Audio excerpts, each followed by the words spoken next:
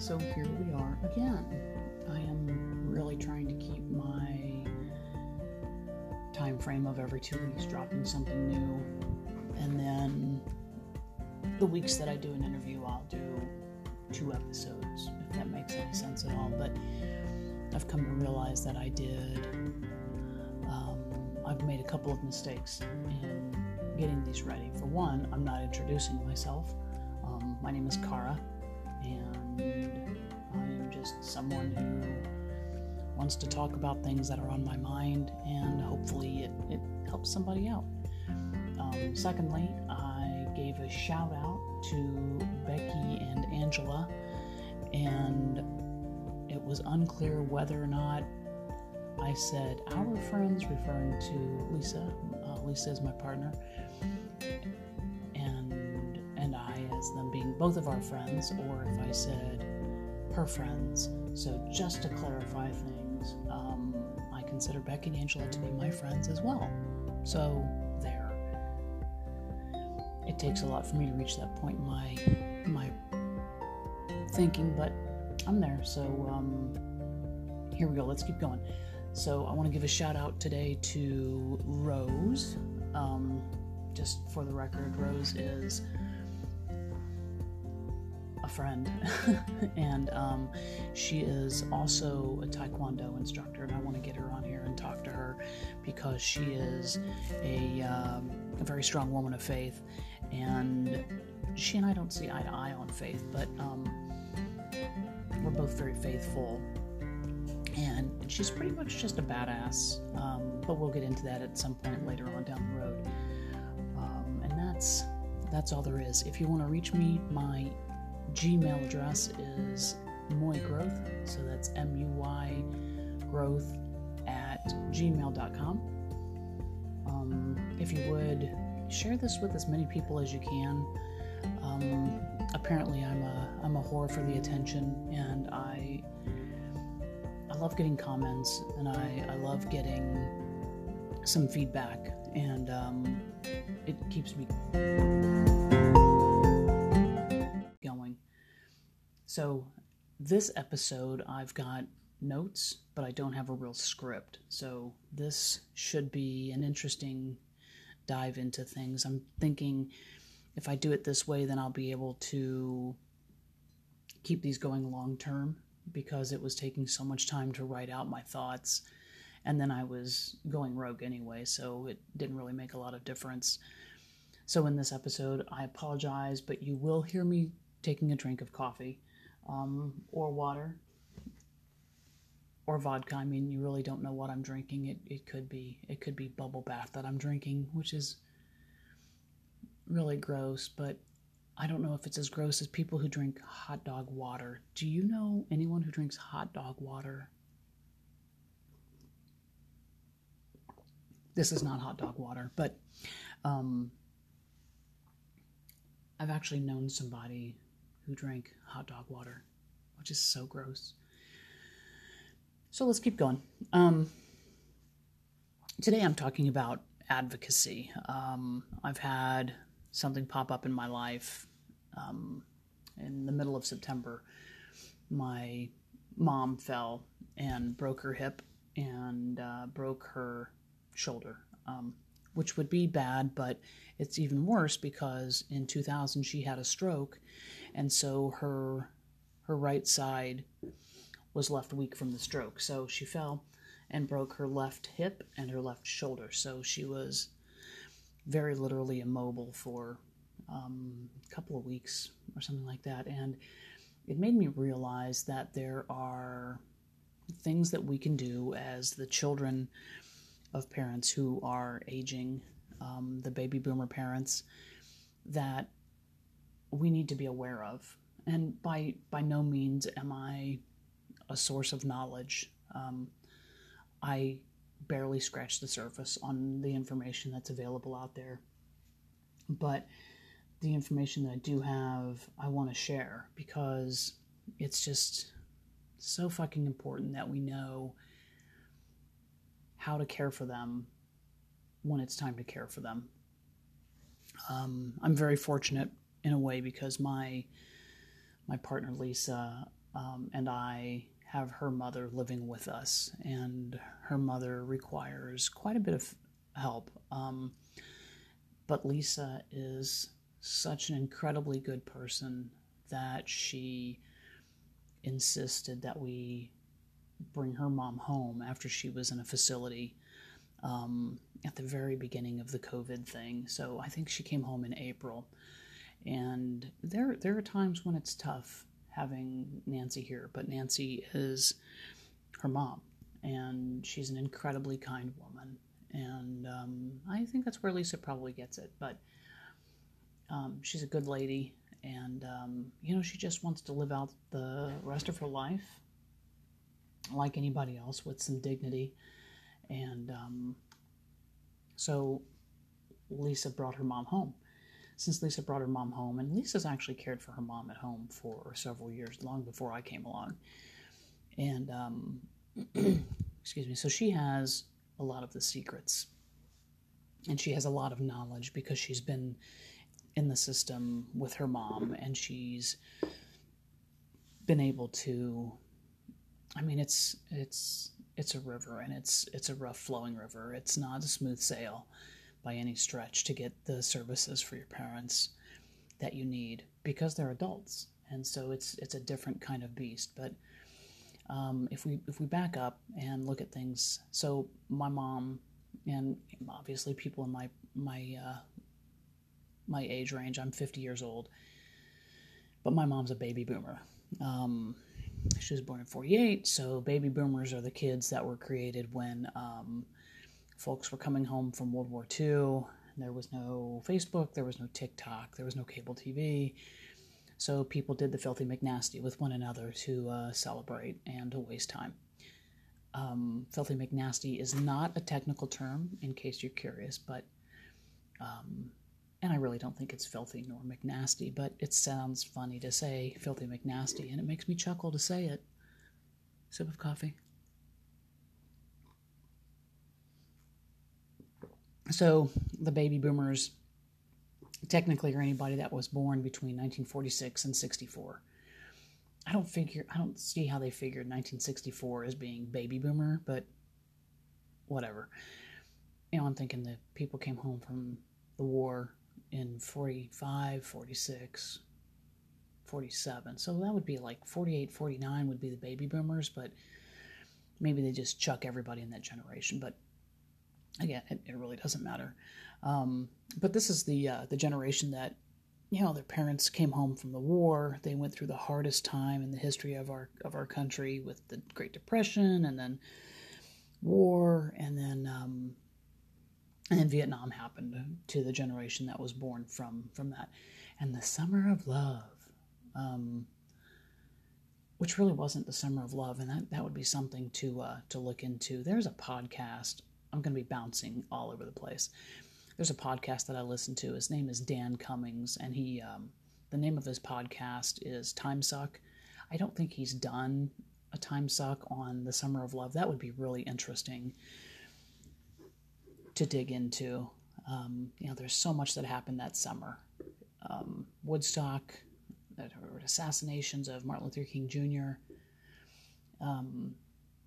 It was not a summer of love. It was a rough summer, and very reminiscent of a lot of what we're going through now. But maybe that would be a good time, another podcast to look into doing, is just random history facts. But there are a lot of podcasts out there about history. So keep moving along. So anyways, my mom is a baby boomer, and that's the generation now that is retiring. I just turned off my ringer on my phone, so that's what that noise was. And there were so many people born. It was a baby boom. There were people that were born. Record numbers of people were born. So those people are now in this wave of people that are retiring and needing a great deal more health care than any generation before, because our life expectancy has gotten so much longer. There's actually a term for for the baby boomers coming into retirement age. It's called the Silver Tsunami because so many people are leaving the workforce at the same time, which is part of why workforce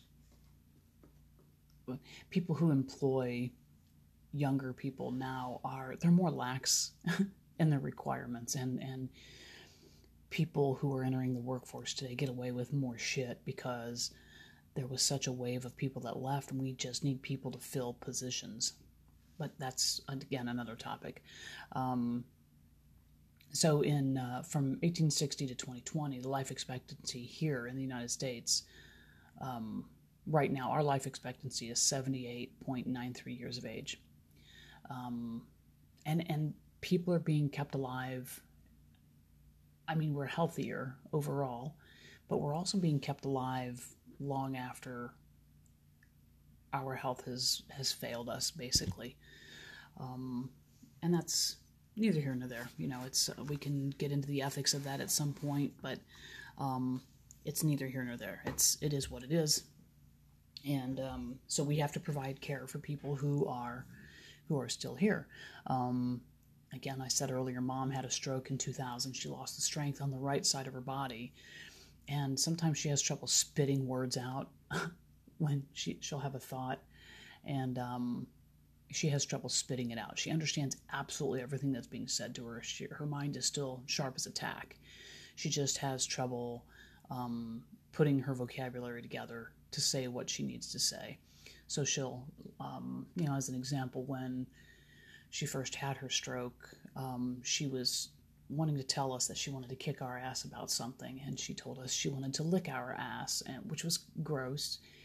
And now she'll go to say something, and she'll have trouble. It's kind of funny, but I mean, it's terrible that I laugh, but she'll want to say something, and then she'll say shit because somehow that breaks the it's like a skipped record in there. Like, she'll get a word that's stuck, and when she says shit, then that like bumps the needle and makes it go the way she wants to, and she can normally come up with the word that she needs. But anyways, I was sharing that because it's funny. And mom is probably the strongest person I've ever known in my life. She came from a rough childhood. She had a terrible marriage with my dad. I say that, but I don't know that that's true. I don't know if it was always terrible or if it's just the parts that I remember that was terrible. So, strike that thought. But the way I remember it is she had a shit relationship with my dad. 5 kids, bounced around from country to country every 3 years because we're military family. So she never had a relationship with friends where she could dig in and establish roots, and so she had to be very, very strong. My dad was very controlling, and he would not allow her to, as an example, get her driver's license, and she finally at some point decided, fuck it, I'm going to get my driver's license. He would insult her, and I remember her mom is dyslexic, and so she didn't learn how to read or write as a child because she was labeled as mentally retarded, which was a term then. It's I'm not just being insensitive, but she was labeled, and so she went to a group called Reading is Fundamental, and she started learning how to read. And I didn't know my mom couldn't read until I was a junior in high school, when she asked me to help her read, because she found ways to play it off. And reading, she always forced us to read. I remember we would have to read for 2 hours a night, and I always thought that was insane. I was 5th grade, 6th grade, something like that, and I thought Mom was just over the top hardcore with reading. And when I was a junior in high school, I finally understood why. She did the Reading is Fundamental and was learning how to read, and my dad found out and told her that she was stupid and she would never learn how to read and she was wasting time. And so Mom stopped. when I look back on that, I think, man, I wish I could have cussed my dad out because, but mom kind of tucked that away. And then when she had her stroke in 2000 and she was raising my niece, Sandy, when Sandy was going into kindergarten, mom learned how to read along with Sandy. And now she reads better than she did when she was growing up. I think the stroke probably helped rewire something in her brain. But mom is such a badass that she decided she's going to learn how to read, and damn it all, she didn't have anybody around telling her that she couldn't do it. When mom left my dad, I was 16, and mom had no high school education, and she left and took the 4 girls, so myself and my 3 sisters. My brother was already out of the house, and moved us into, I guess it's public assistance housing. It was reduced rent, and she took a job making, I think one time she told me she made $12,000 a year, and she raised us on $12,000 a year. And I mean, granted, that was back in the mid-'80s, and so dollars went a bit farther, but I cannot imagine trying to raise 4 kids on what she made. And we did okay. We did okay. And mom's a badass, and that's what I've got to say about that. So our relationship wasn't always good.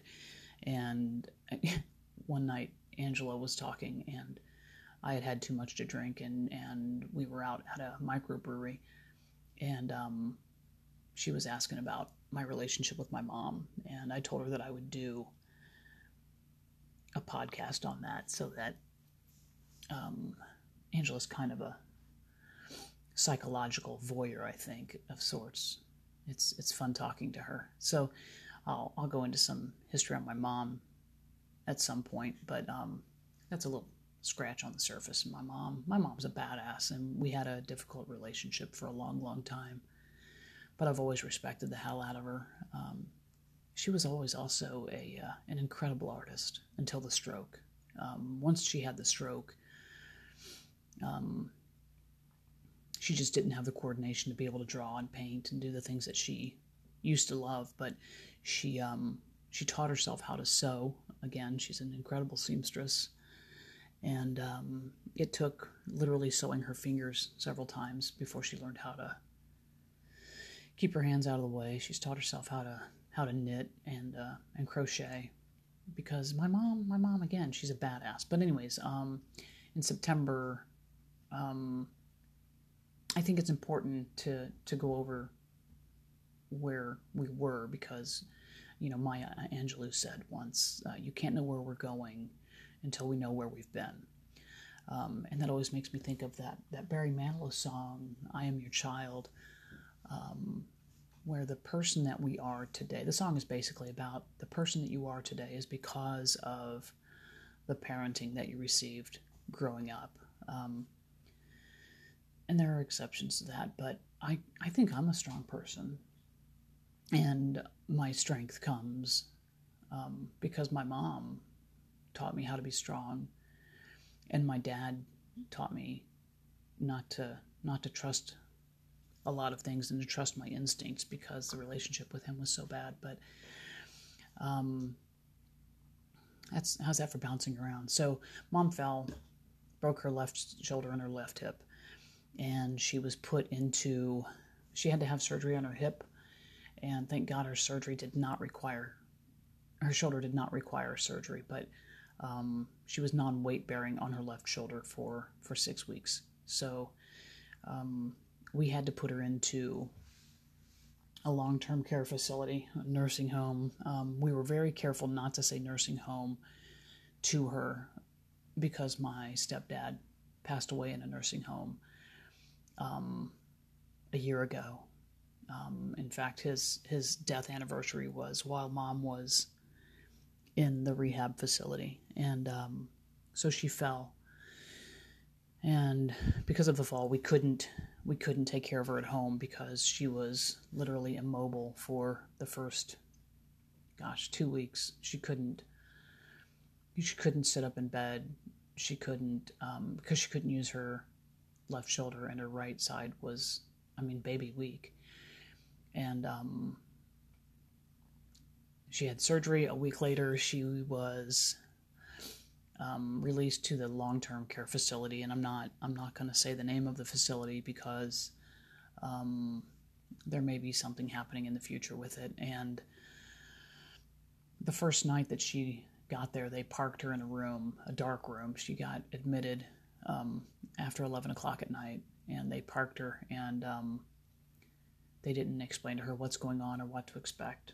And they didn't give her a call button, and they didn't give her cell phone. And she was terrified. And I just found this out a couple of days ago. And I can't imagine being completely immobile, unable to get up,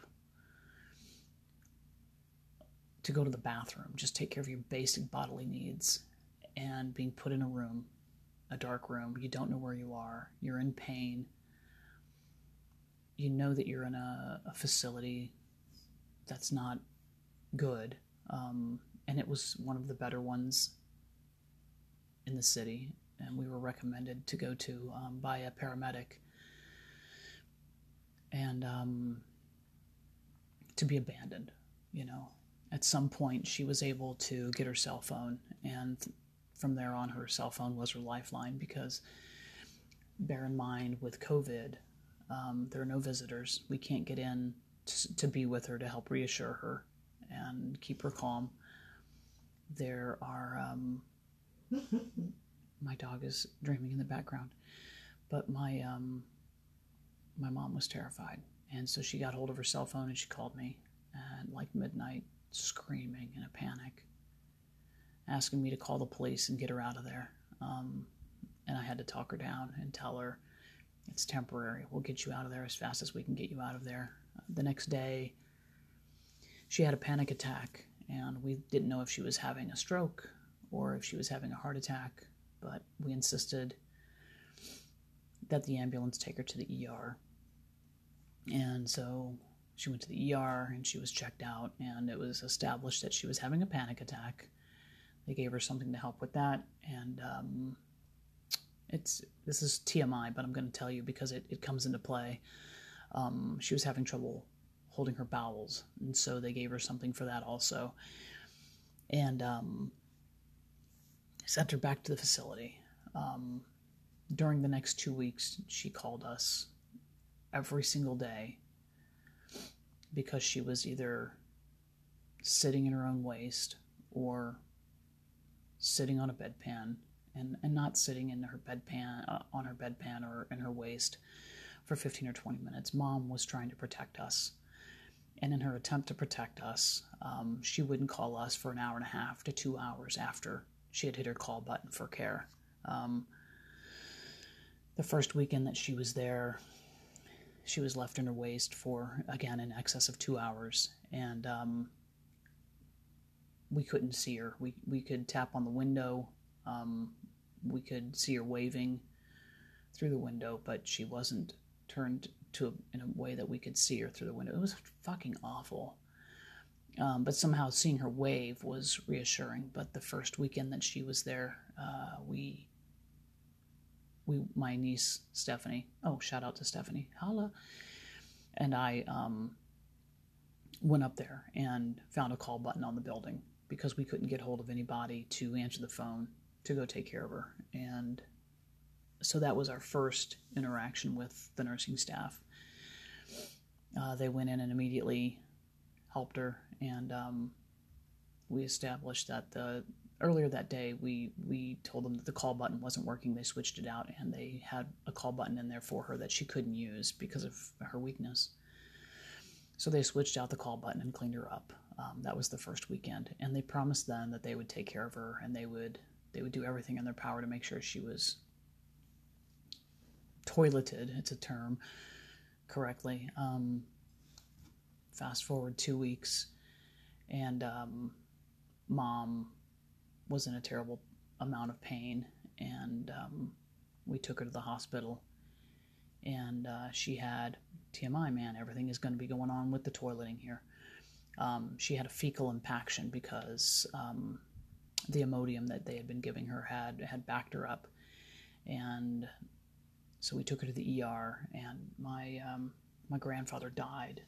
Her dad died from a ruptured bowel. So Mom was well aware of what could have happened with this. So she went back to the facility because she's not strong enough yet to go to an acute in-house rehab facility. We took her back, and 2 weeks later, so this is now, she's in her 6th week at the facility, or the beginning of her 6th week since she broke her hip. So she's 5 weeks into the facility, and she called and was talking to me. At this point, she's walking. I mean, she's getting up and she's, walking 100 steps a day, and she's doing exercises to strengthen her right arm, and she's, whatever the therapists at the facility would tell her to do, she would go above and beyond to build her strength. And again, my mom is a badass. But on this day, she was in pain, and she wanted to go to the ER again. And I thought she had a backache, so I didn't push. And then she called me an hour later when she knew the nurse was supposed to be in, and asked if the ambulance was going to be there. And it turns out she had a UTI, and the UTI was bad enough that they had to put her on IV antibiotics and morphine to ease her pain. And just a little more insight into the way that her brain had to have been working. My stepdad John passed away, again, a year almost to the day earlier, from complications from a UTI. So it wasn't a secret on how bad the UTI could be. UTIs are deadly. You get a staph infection and it goes into your body, and your body can't fight it off, and you die. And it's a miserable, painful death.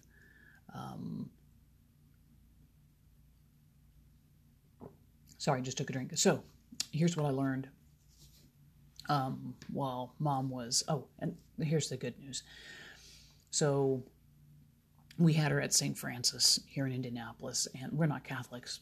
I don't know why that's important to say, but St. Francis was, or is, a fabulous hospital. I don't know if they're good for anything else, but the ER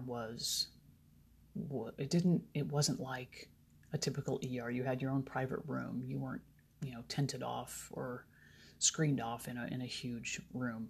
You had your own room. And the staff was so friendly. And my brother, Scotty, he pushed. Thank God he was there around to help out, but he pushed for Mom to get admitted into the acute in-house rehab there at the hospital. So she would be in the hospital itself up on the 6th floor, but she had to be strong enough to do 3 hours of intense rehab a day. And Scotty convinced them that, if she went back to the facility, then we truly in our heart of hearts believe that she would not make it out alive. We would have been making arrangements for my mom's remains. And that's a terrible, terrible thing to think about. During her stay this time, I was sure she wasn't going to make it out at least twice. And it makes me angry at myself because I thought like that, because that's not normally how I think. But it also makes me angry that the care in the long-term rehab facility, the nursing home, that the care was so bad. The food, Mom said that she didn't receive a warm meal the whole time she was there. The therapists were good. They were very good. And they pushed her to do more than she was expected to do. But the funny thing is they didn't need to push her because she's like, fuck this, I'm out of here. Of course, she would cringe if she knew that I was dropping so many F words. So she was put into the St. Francis rehab, and she's actually being released today because she's fulfilled all of her obligations. She's done everything that she needs to do, and she's proven that she can do everything that's being asked of her. So she's out of there. We'll be going to pick her up in a little while. But here's what I want you to know. If you have somebody who's going into a facility, here in Indiana, there's an organization called, I'm going to back up a little bit. If you have somebody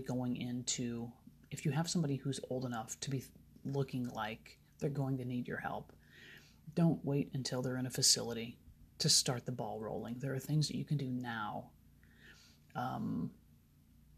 to get things ready, because it's inevitable. Something is going to happen, and they're going to need some help, even if it's just help going to the groceries or going to doctor's appointments because you have to work and you're not able to get off work to go help them. So here are a couple of things that you can do. There's, in Indiana, I don't know that it's anywhere else, but there's a group called CICOA, and that's CICOA.org. And it's a resource. They have case managers that can help with transportation and doctor's appointments, and if they need to go to, basically it's daycare for grown-ups, so they can go, and socializing at that age is so important. I've learned that if it's something that you would do for a 4-year-old or a 5-year-old or younger, your parents are going to need that as they're older. So as important as it is for a young kid to socialize, it's at the very least that important for a senior to socialize. I found an article. I'm going to put it in the notes, and it's 5 steps to help advocate for your senior parent. But here's the thing that I learned. Get started ahead of time. Don't wait until it's too late. And if you started the process, because we did, and things are not moving as quickly as you think they should move, find your voice and push, because you have to be able to be the one to make the decisions along with your parent and be the voice for your parent. You don't have to be a paid professional to advocate for your parents. There's 3 types of advocacy. There's self-advocacy, individual advocacy, and systems advocacy. So individual advocacy is what I'm talking about, where you are advocating for an individual other than yourself, and you're not paid to do it. You have to be an advocate for your parent. If they have to go into a facility, you have to be the voice for them, and you can't worry about ruffling somebody's feathers. And I'm not saying call and be an ass nugget and be rude to the people that are working. But if your parent calls you because they've not been taken to the toilet and it's been 20 minutes, get loud, because they'll be left in their own waste for hours at a time unless you are the voice saying this is unacceptable and we're not going to do this. This is my parent you're fucking with. While Mom was in her facility, I learned to say, no, this is unacceptable, and insisted twice that she went to the ER. The third time, I wasn't as demanding, and I feel like such a shithead, because until she called back the second time and I could hear the pain in her voice, I didn't push for her to go to the ER. My brother had actually taken care of that. He's far more strong-willed than I am. You have to be strong-willed. If there's something that seems wrong, it's probably wrong. And you have to be the voice to make sure that it's right. Get to know your director of nursing on a first-name basis. Stephanie taught me that, and I'm so thankful. It turned out it didn't do a lot of good, but I had a contact when I was in panic mode where I could call and scream at somebody to get someone down there to help her.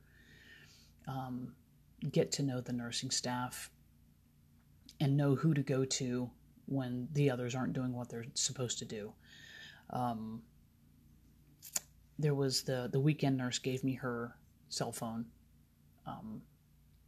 I never abused it, but the weekends and overnights were the worst, and the care just declines exponentially on the weekend and in the night overnights because there's not a staff. When we had the face-to-face meeting with the director of nursing, she said that they were up to staff according to state standards.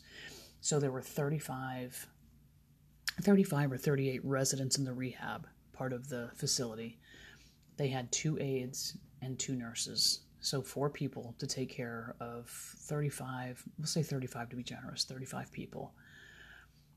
35 people who have to go to the bathroom, who have to have meals, who have to bathe, who have to, until Mom was transferred to St. Francis after her UTI, I didn't know that she only bathed 1 time in the 5 weeks that she was there. And she was left in her waste for hours at a time. It's just disgusting. So find your voice. You have to be the one to get loud. Don't be afraid of hurting somebody's feelings, because it's your parent. Whether it's your mom or your dad, they took care of you and made sure that you were who you are today, good, bad, or indifferent. If you're this far into it and you're listening, then you've got to be a good person, because you're at least interested in finding out what the hell, So that's my personal advice. As for this article, you want to designate one family member as a contact person, and that's accurate, because if you don't have one specific person, they don't know who to contact. And then information is being given to different people, and it's going to get convoluted, and it's going to get changed, handing it down from one person to the next. So it's kind of like that game telephone when you're a kid. You want to make sure you have one person that is your go-to for communicating between the facility and the family. When doctor's appointments come up, have someone go to the doctor's appointments. Have a list of every question you need to have.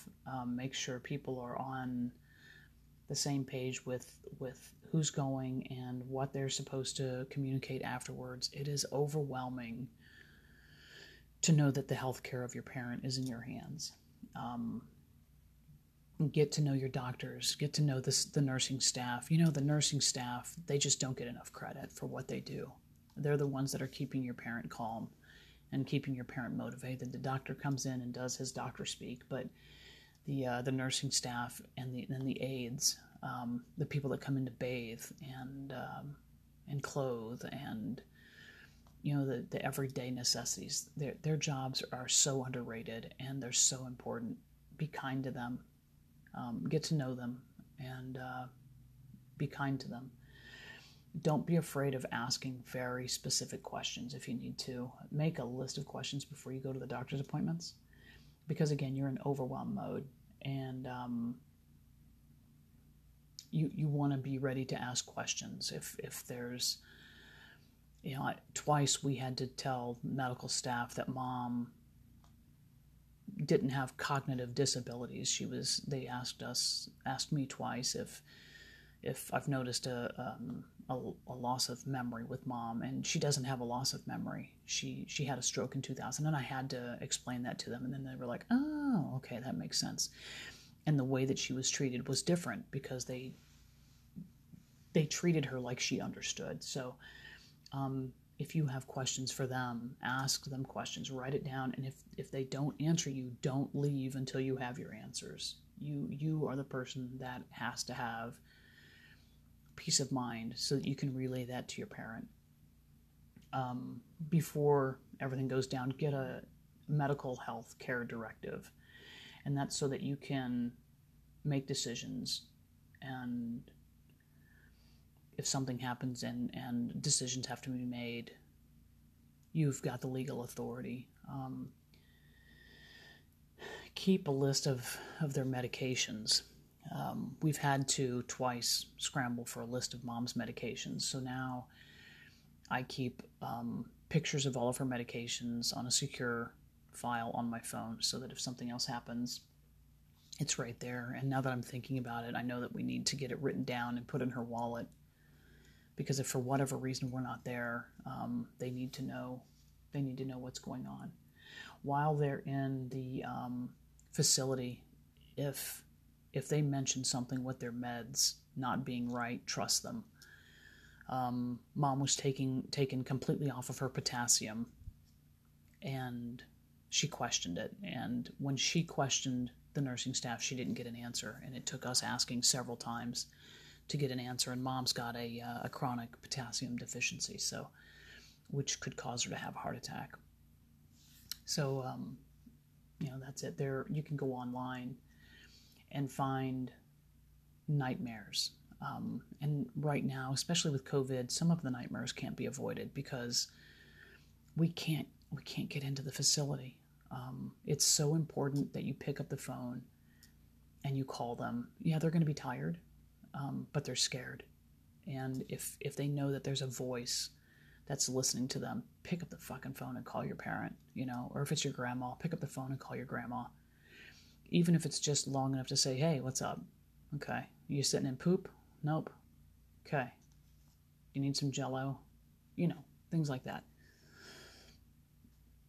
Make sure they know that they're not forgotten. Make sure you encourage them. If in Mom's case, the first time she took 18 steps, I was like a baby taking her first steps. It was so exciting to me. And now Mom is going home, and she nagged the nursing staff at St. Francis to get her cleared so she can actually go home 3 days early. So don't be afraid to be a voice for your mom or your dad or your grandparents, whatever the case is. And make sure you let them know that you love them with every single phone call, and that you're proud of them for even the smallest accomplishments. Because it's terrifying for them being in those places, and the fact that they're mentally tough enough and physically tough enough to still be here. Give them credit and make sure that they know that you know how strong they have been. And don't be afraid to say, I'm sorry. If something happens and you fuck up, like when I didn't take her backache seriously, don't be afraid to say, man, I'm so sorry. And Mom's response was, no, you didn't do anything wrong. But man, I feel like a shithead. So, okay, there go the tears. So, that is what I've got to say about advocating for your loved one. Yep, I think that's all I've got. Okay, next time.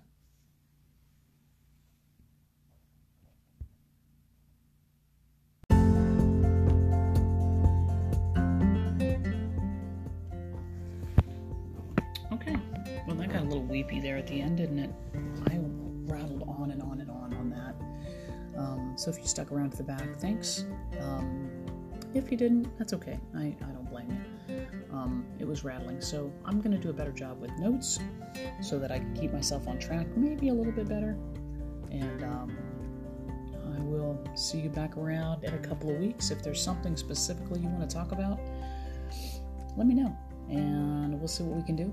And that's all I've got. So make sure you tell the people that you love them often, and try to be happy out there. The world needs more of that. Take care of yourself, and go have a good week. Take care.